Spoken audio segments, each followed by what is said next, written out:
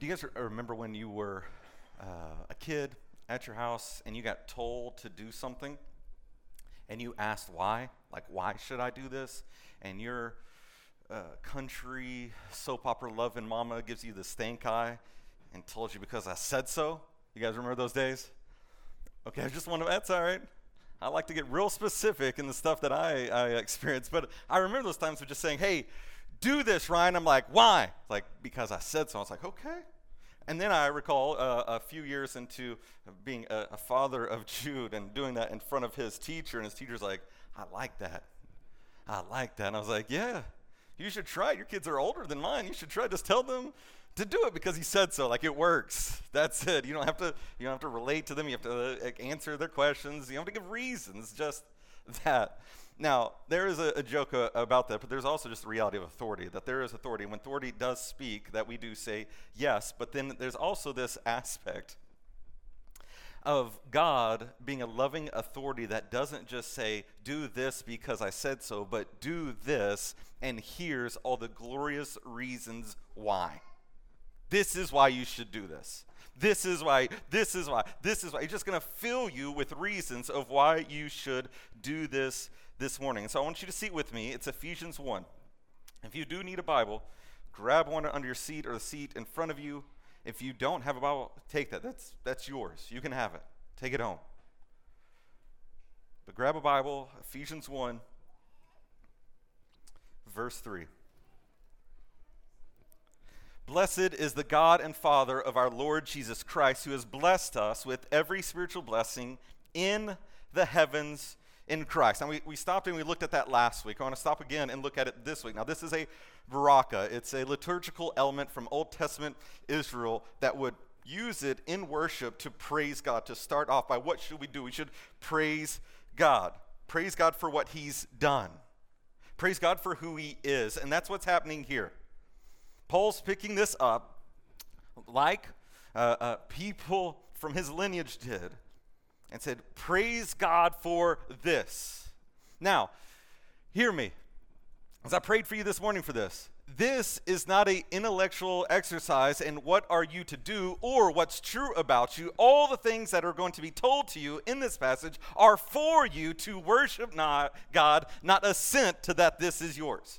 You are to recount God's blessings, to praise him, not to just count them.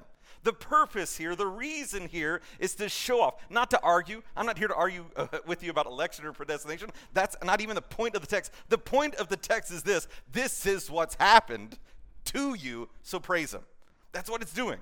Okay, so I'm just going to use other barakas to try to get this going in you. A little jump start in your soul that you say, oh, this is where we're going. This is what this text is doing. This is what God is doing in me. He's calling me to this. So here's a few back to back. Psalm 28:6. Blessed be the Lord, for he has heard the sound of my pleading.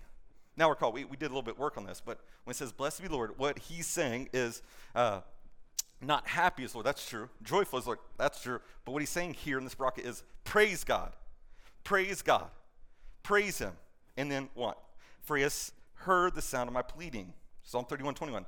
Blessed be the Lord, for he has wondrously shown his faithful love to me in a city under siege. So praise him what? Again, for what he's done. Psalm 41:13. Blessed be the Lord God of Israel from everlasting to everlasting. Meaning his worship has no up and down to it, that it is to be expressed from us to him from eternity to eternity. Praise God is not a moment. Praise God is not a little peak in your life. Worship is not a camp experience. Worship is not a Sunday morning experience. Worship is what you were made doing. The question will be, will it be God or something else?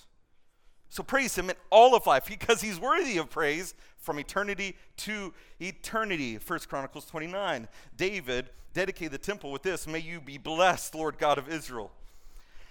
Lord God of our father Israel, from eternity to eternity. And it's not only Old Testament, New Testament picks it up. Paul says in 2 Corinthians 1, blessed be the God and Father of our Lord Jesus Christ, the Father of mercies and the God of all comfort. Praise him for who he is. Praise him for what he's done. Praise him for who he is. Praise him for what he's done. Us. Now. That's what's happening. I know sometimes we sit in this and we think the Bible is really good for Thursday. Now. You need to wait to apply this. Now. Praise God for who he is and what he's done. 1 Peter 1. Blessed be the God and Father of our Lord Jesus Christ. Because of his great mercy, he has given us new birth into a living hope through the resurrection of Jesus Christ from the dead, and into an inheritance that is imperishable, undefiled, and unfading, kept in heaven for you. Praise the Father for what he has done. He's given us every spiritual blessing. Every. That is to fight against your inclination in your heart to think that the Father is stingy. He is not shysty or stingy or withholding anything from you. He has already given you every spiritual blessing in Christ. Meaning, he saved you, gifted you his Spirit, and when his Spirit came in to be with you and to dwell with you, every blessing came along with the Spirit. There's nothing that the Spirit's like, well, not that part. I won't let them get to experience this. Maybe later. No, everything. You have been blessed with every spiritual blessing. That we are. The Spirit is in us, and we are in Christ, and Christ is in the Father. This is the imagery that's happening, and it kind of gives you maybe some idea of like a Russian nesting doll situation. You can pop them out, and they all fit in together. That's terrible imagery because we're all connected together. It's not like the Spirit is in us, so we can pop him out and pull him out. And then we're in Christ, and we can pull that one out and pop it out. And then Christ is in God, and it gets all separated out. Now, we are inextricably linked to the Father forever, because of the work of the Son and because of the presence of the Spirit. Every spiritual blessing. Because you are in Christ. In this passage, which verse 3 to 14 I think is 202 words long, one sentence. And in that, 11 times he says in Christ in one form or fashion. The key for understanding this letter is recognizing that believers, you and me, have a new identity in Christ. Clint Arnold, he says, a new self-understanding based on a new reality permeates every aspect of life and transforms individuals. What is happening here is that you are in Christ. That is who you are now. This is your identity. This is a part of the blessing, is that you are new, different. You are in Christ. And then Sinclair Ferguson, let me pause here. This is what I know I was going to say. There is a cameraman around helping us make a video for the Paradox Church. We didn't tell anyone about that. I forgot about it. He showed up. I was like, oh, yeah, that guy's going to be in our face all morning. Sorry. There we go. That's what it was. Now, back to being in Christ. I only say it because I looked right, and he was looking through the window. That's too much for me. So I assume it's too much for you. Yeah, just, okay, there's a guy. If he comes through that window, we're kicking him off the premises, okay? If he gets a shot through that window. Now, what am I trying to say? Is that you and I, if you're in Christ, you're in Christ. You're united to Christ. So Sinclair Ferguson, he says there are a number of practical effects this truth can have on us, but he says three things. Three practical effects of being Christ. Great dignity. This is you be talking to yourself. As I look at myself, I see failure, sin, sometimes shame and disgrace, but that is neither the ultimate nor the whole truth about me as a Christian. No. Everyone say it with me. No. I am united to Christ, a joint heir of his riches, a child of God. There's great dignity because you're in Christ. He says there's confidence in prayer. If I'm united to Christ, then all that is his is mine. So long as my heart, will, and mind are one with Christ and his word, I can approach God with a humble confidence that my prayers will be heard and answered. Why? Because I'm in Christ. There's no veil between me and the Father. I just step to it. I'm driving. I start talking to him. I'm at my house, in my kitchen. I start talking to him. I can do it. You can do that. Why? Because you're in Christ. Before being in Christ, you couldn't talk to him like that. No, and no one from human history talked to him like that unless you're Moses or you're inside the Holy of Holies. That's it. He's saying now that you're in Christ, you can boldly go to the Father because you have him as your Father. And then strength in temptation. This is good news when we're in the midst of temptation. We are members of the Holy Son of God. I'm united to the Lord Jesus Christ. How can I, of all people, commit this sin? Like, this is who I am. Why would I run that way? This is who God has made me. Why would I live out a different identity? No, I'm new. I'm in Christ. I'm a new creation. That's how I'm going to live. I'm going to live out of that identity because that, at the essence, at the deepest part of my soul and forever, that's who I am. Because that's what the Father's done to me. He's made me new. So praise God and Father of our Lord Jesus Christ. That's what we are to do. Praise him.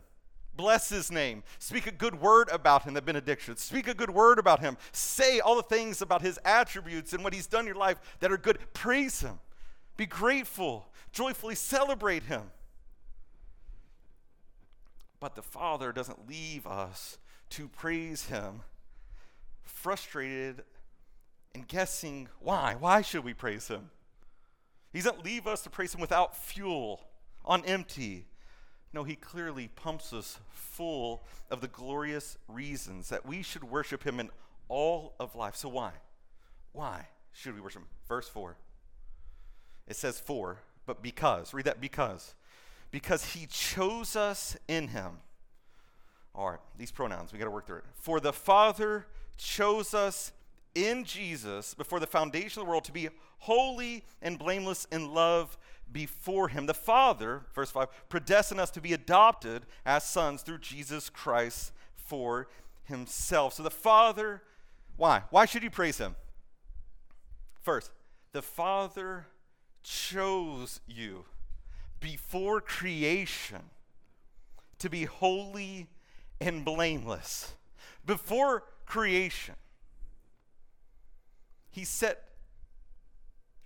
his love on you and chose you to be lovely, not because you were lovely, but because he chose to set his love on you.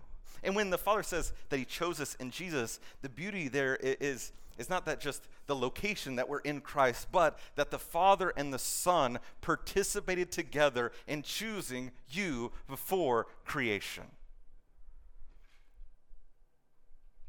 Before they started the act of creation and the Holy Spirit's hovering above the waters, they talked together and chose to make you holy and blameless. That's why you should praise him. That's why. He chose Abraham, he chose Aaron, he chose Moses, he chose David, he chose Israel, and he chose you. If you have a new heart, if you put your faith in Jesus, if you're a Christian, he chose you. He has made you, has set you to be holy and blameless. This is what he says in the Old Testament about his people Israel. And I want you to hear this. Deuteronomy 6. This is a little bit where we're talking about being chosen. From the Old Testament, Deuteronomy, for you are a holy people, belonging to the Lord your God. The Lord your God has chosen you to be his own possession out of all the peoples on the face of the earth.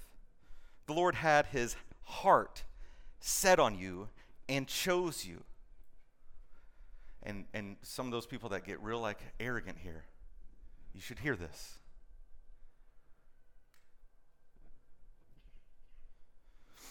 not because you are more numerous than all peoples, for you are the fewest of all peoples, but because the Lord loved you and kept the oath he swore to your ancestors. He brought you out with a strong hand and redeemed you from the place of slavery, from the power of Pharaoh, king of Egypt.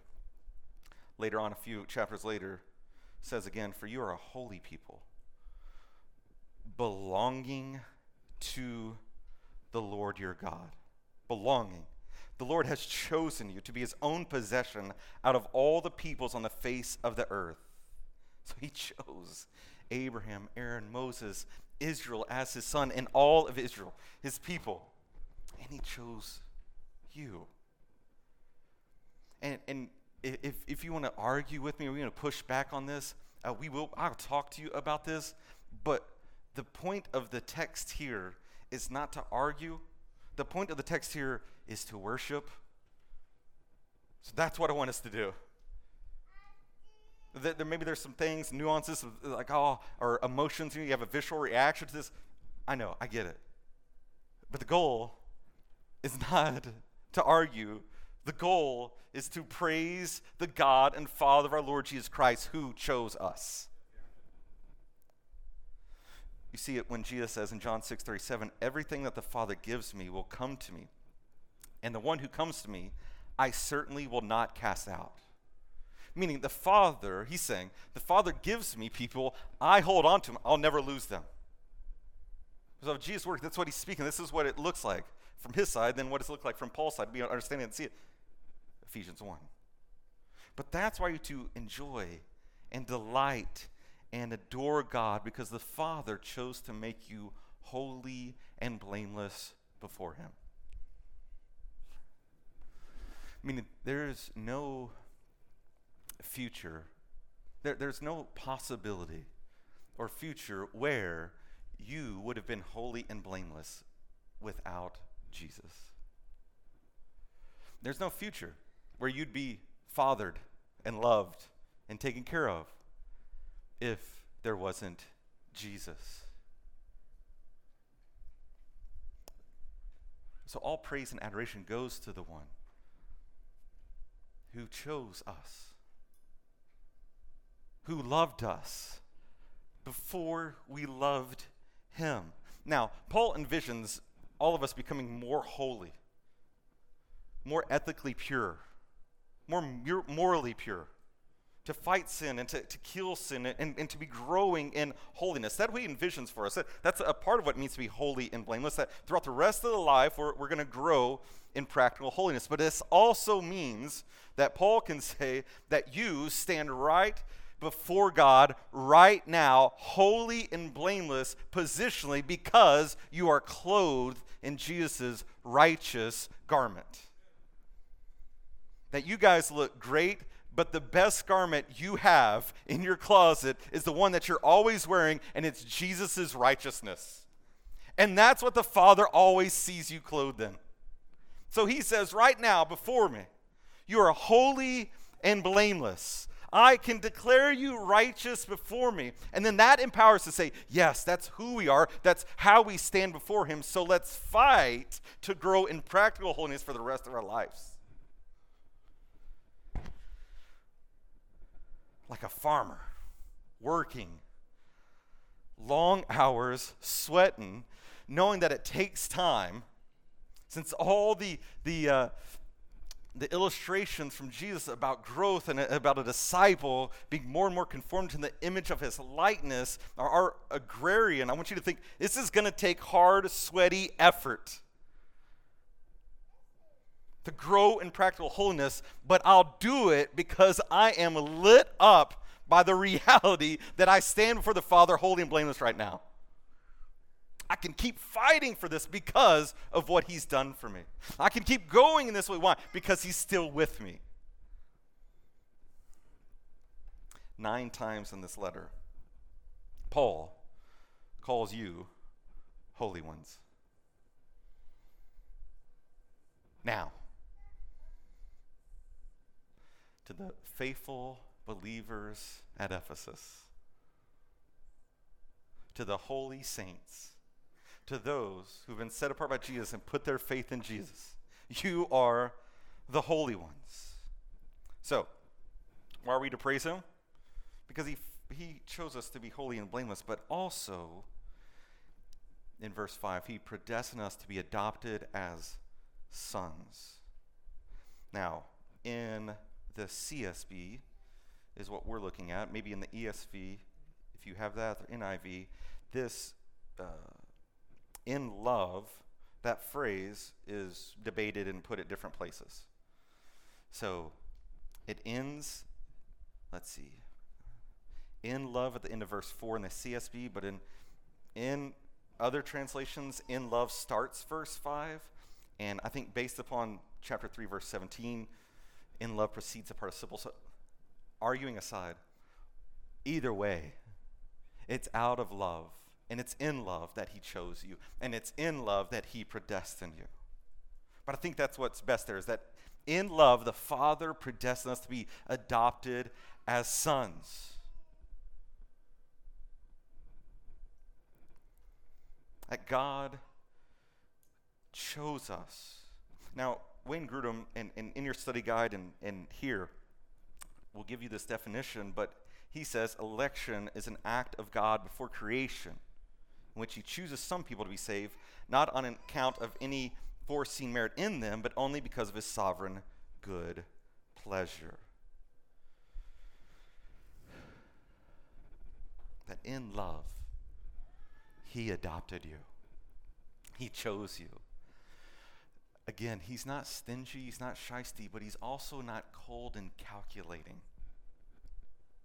Those are the adjectives that come to people's mind to the words chosen and predestined, but those are wrong. Cold and calculating. No, he chose you out of a heart of love. He's warm. He determined to set his love on you, which then goes into adoption. Adoption is an act of God whereby he makes us members of his family. In love, he saw you as an orphan, and it moved him to compassion, and he grabbed you and pulled you into his family. Trevor Burke says, if adoption's about anything, it's about belonging. It's about belonging. You belong in the Father's family. You belong in this family because the Father's adopted you. There's a church down the road. I'm not going to say the name, talk about it, but they say you don't have to believe to belong. And I get what they're trying to communicate. You can be a part. You can come on Sunday mornings, and you don't have to. Kind of the same thing I said right before the sermon, right? Some of those things. But the reality is, yeah, maybe on Sundays, like we want you to feel like you belong. We want to connect with you. But reality is that if you have not met Jesus, then you don't belong. That's the hard truth. If Jesus has not saved you, you are not adopted, you're an orphan. If you've not put your faith in Jesus, then you're not in the family, that you're still living outside of, that you're looking and hearing about all these blessings, but they're all away from you because you're not in Christ.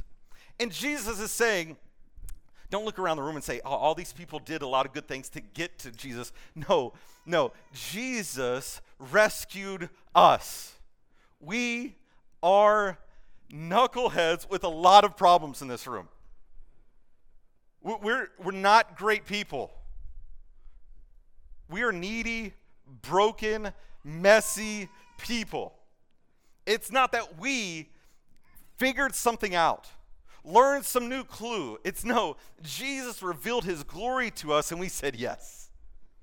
And what he's doing this morning is revealing his glory to you, that you can be adopted, that you can be homely and blameless. You can have every spiritual blessing in Christ if you cry out to him and put your faith in him.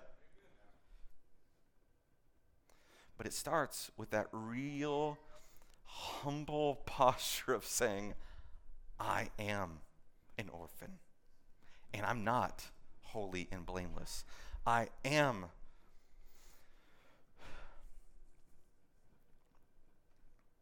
hopeless and confused and don't know what I can do with this life and addictions, whatever is beating me up. And we're saying, us too. And why we're here is not to celebrate that we've gotten better. We're here to celebrate Jesus. And he keeps transforming others. He keeps pulling people into his family. You belong. That's adoption. I remember adopting our first son. There was some conflict in it, conflict leading up to it. I don't want to tell his story, but just to tell you a little bit from my side is it was Thursday morning, like 2 a.m. when he was born. Back and forth. But on Friday, the Spirit did something in me, that Friday. There's a lot of conflict and a lot of back and forth, and things had changed, and I just felt very clear that day that the Lord told me, this is your son. Don't back down. As in, like, that sounds weird because I'm trying not to give you all the details, but like, fight for him. Keep pursuing. Nothing's really changed. Like, keep pursuing. And I'm struck by that because I just think, I know this is me trying to give words to the Lord, but I just imagine that's what the Father and the Son's conversations were like before creation. Do you see Jeff? And do you see Chris? Do you see Nick? Do you see Johannes? And do you see Ali? Yes. Those are yours. Set your love on them. Those are yours. Fight for them. Those are yours. Go get them. Those are yours. They're going to be in your forever family forever. This is what the Father's done for you. So loved sons of disobedience and children of wrath that he overwhelmed your disobedience by his perfect obedience and overwhelmed the wrath that we deserve by pouring out his son so that we could be sons and daughters. You belong, family.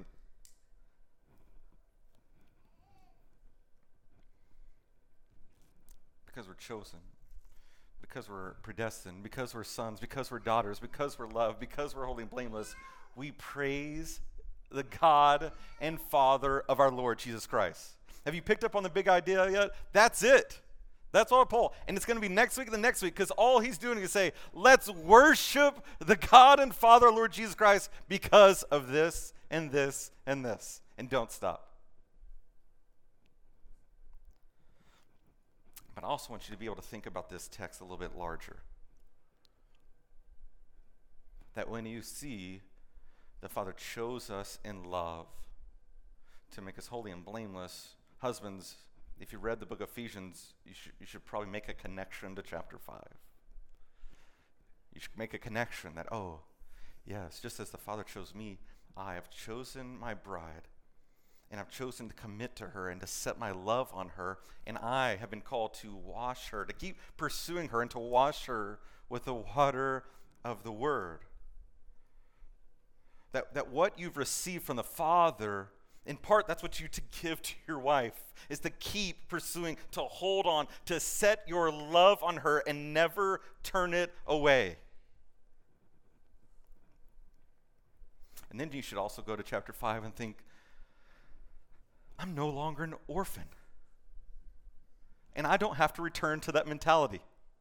When he says in Ephesians 4 that we should not live as the Gentiles, or we should not live as people that are dead in their trespasses. We are no longer dead in our trespasses. We should live and walk in newness of life. So don't return to that mentality. This is similar to those of us who drift towards a works-based performance or a works-based righteousness. Right, that we drift that. No, we have, and we're clothed with the righteousness of Christ, and we didn't earn it. It's all of his. We believe in it. It's been applied to us. But then we drift into like, I've got to do to earn this righteousness. The same thing can happen with adoption, is that we are adopted, but we can drift back into this orphan mentality that we don't have a father, and that also needs to be repented of and turned from. Just like stoking your relationship with God based upon your righteousness is wrong and needs to be turned. Believing that you're an orphan when you have a father is wrong, and you need to go run back to his arms and believe what he said about you and receive what he's done to you.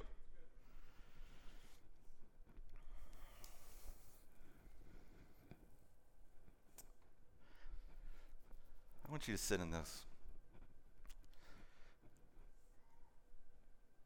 Bob Thune and Will Walker, a couple of pastors in our network, talk about this. Talk about the difference between the orphan and the son and daughter, a difference between the orphan mentality. And like I do sometimes, maybe could we use this as a diagnostic to see what's going inside of us? I'm not trying to clarify if you are orphan or if you are a son or daughter. What I'm speaking to, if you are a Christian, you are a son or daughter, but maybe you've drifted into orphan mentality. And this is what it can look like. The orphan lacks a vital daily intimacy with God, anxious about friends, money, school, and work, feels as if no one cares about you, lives on a success-fell basis, needs to look good. Do you see how devastating this is? If you don't believe you have a father and drift into this orphan mentality, it's destructive. It's broken. Feels guilty and condemned, struggles to trust things of God, has to fix problems, not very teachable, is defensive when accused of error or weakness, needs to be right, lacks confidence, feels discouraged and defeated, strong-willed with ideas, agendas, and opinions. I think we feel that. If you have multiple kids, you can feel the back and forth between those two bullet points, right? You got one kid that kind of acts like this and another kid that acts like this, but they're both acting like they don't have a dad and they need a dad. Just like us. Solution to failure: try harder, has a critical spirit, tears others down. A competent analysis of others' weaknesses, tends to compare herself to others, feels powerless to beat the flesh, needs to be in control of situations and others, looks for satisfaction in positions, looks for satisfaction in possessions, tends to be motivated by obligation and duty, not love. To drift into this mentality is to drift into absurdity and non-reality and to live a different life. But as Paul Miller and so many others have said, you and I live in a fathered world. That may be our mentality, but that's not the reality. And the truth is that you're a son and daughter, and we need to turn and own that and enjoy that and receive that and said, yes, I am. This is my identity, and I will hold on to it. This is what a son and daughter lives like. Feels freed from worry because of God's love for you. You're learning to live in a daily partnership with God, not fearful of God. Feels forgiven and totally accepted. A daily trust in God's sovereign plan for your life. Prayer is a first resort. Whew, that's good. You're content in relationships because you're accepted by God. Freedom from making a name for yourself. You are teachable. You're open to criticism because you rest on Christ's perfection. You're able to examine your deeper motives, able to take risks, even to fail. You're not discouraged and defeated all the time. You're encouraged by the Spirit working in you. Able to see God's goodness in dark times, content with what Christ has provided. Trusting less in self and more in the Holy Spirit. aware of inability to fix life, people, and problems, is able to freely confess your faults to others. Doesn't that feel, that sounds like the good life, to use our modern vernacular, right? This is the life right here. To live as a son and daughter. Like, this is the beautiful life on earth. Doesn't always have to be right. Does not gain value from man-made props. Experiences more and more victory over the flesh. Prayer is a vital, ongoing part of the day. Jesus is more and more the subject of conversation. God truly satisfies your soul. And so as a diagnostic, what I'm saying is, if there's pieces of that, if there's bullet points of the orphan mindset, that you would repent and turn from it. And believe, verse 4, this is your life. You are a son and daughter. You do have a father, and he loves you so much. You look at verse 6. He's not cold and calculating. This is according to his good pleasure. His good pleasure. You are joyfully adopted by God to the praise of God. It means God took great delight in thinking of his future people and being kindly disposed toward them. What it says is according, verse 6, end of verse 5 and 6, according to the good pleasure of his will, to the praise of his glorious grace that he lavished on us in the beloved one. So you've got to take note that the Father took great delight in this plan. Take note the warm willingness and bursting joy to do good to you. This is not begrudging adoption. This is not a weird family dynamic where someone left the scene. You're like, I guess I'll take the kids if I have to. No, Father said, all these kids are sons of disobedience, but I'm going to grab them and I'm going to make them mine. That's what's happened to you. J.I. Packer, he says, you sum up the whole of New Testament religion if you describe it as the knowledge of God as one's holy Father. If you want to judge how well a person understands Christianity, find out how much they make of the thought of being God's child and having God as their Father. I want adoption to thrill your soul because adoption thrills the Father. According to his good pleasure. It's like God works at Chick-fil-A. I'm like, thank you for being adopted. He's like, my pleasure. I'm like, that's it. That's where they got it from. That's why they're so successful. They know how to react to people. How does God react to people? He said, it's our good pleasure. I took great delight in adopting you into my family, and my delight in you is perpetual. This is not a one-off. It's not a thank you for this meal, my pleasure. This is thank you for this whole relationship and future that is defined by you loving me. My pleasure. It's his good pleasure.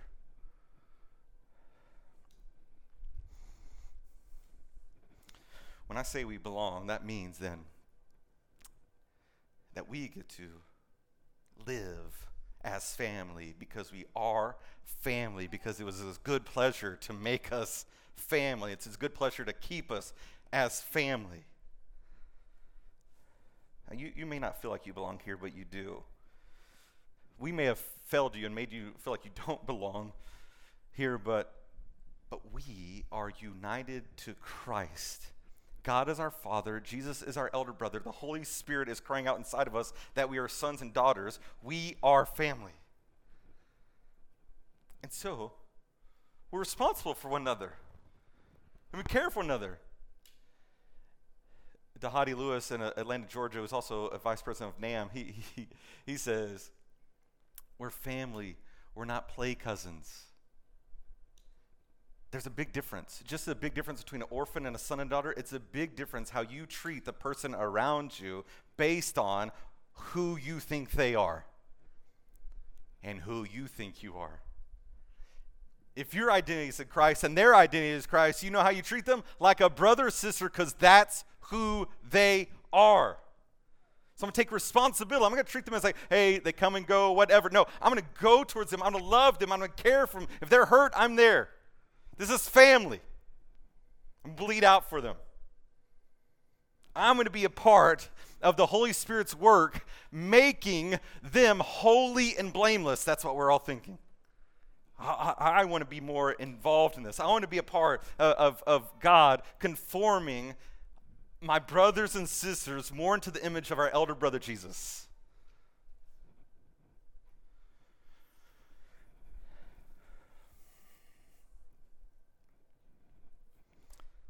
I want you, in response to being in Christ because of his good pleasure, take pleasure in him. Meaning, take pleasure in God. Take pleasure in his salvation. Take pleasure in being alive. Take pleasure in being adopted. Take pleasure in being loved. Sons and daughters of the Father should image the joy and radiant happiness of their Father. What I'm saying is, may the good news of the Father adopting you free you to be light and joyful and in awe. I know we're adults, but it is wonderfully okay to be in awe. I know we like to play cool and play things down like they're not that cool, not that big of a deal. But we're to be in awe that he took delight in us. So Paul is telling us to praise the Father because he chose us and predestined us to be adopted as sons and to be holy and blameless before him. And then, implicitly, because we'll see it later on, he's telling us to live as sons and daughters. Live as sons. And this is who you are. You have a father. You have an older brother. You have the Holy Spirit testifying that you're a son or a daughter. And you have brothers and sisters. There's more to it next week and the third week. But that is enough reasons this morning to praise him. That's enough to hear God command us. Praise the God and Father, our Lord Jesus Christ, and then graciously give us reasons to do so. Let's do that. Let's respond to him. Now, not Thursday, now. So let's respond. I'm going to pray, and we're going to respond to him. Father, I pray for us to praise you, to delight in you, to lift you up, exult in your work towards us, in your smiling pleasure towards us, in your glorious grace towards us, grace that you lavished on us in the beloved one, in your Son, lavished. You are not stingy, Lord. You've lavished, continue to lavish your love on us.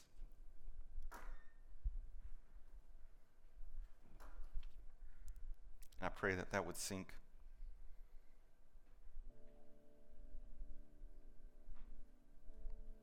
Would you, being our Father, and us being your children, sink into all the insecure crevices in our hearts, and the wounds and the heartaches and the fears.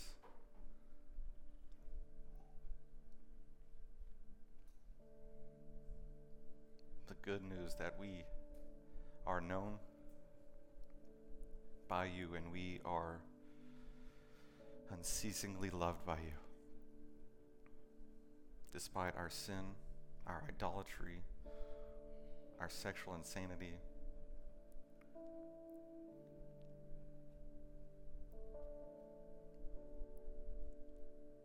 for ignoring and rejecting you and saying, no, you haven't made us your children, and we functionally live as orphans instead of trusting you and delighting in you and choosing to grab our Father's hand every day and walk with him and work and be a part of what he's doing in his world. So Lord, I pray that your Spirit would, in kindness, lead us to repentance and to believe the good news and to praise you for what you have done. In Christ's name, we pray.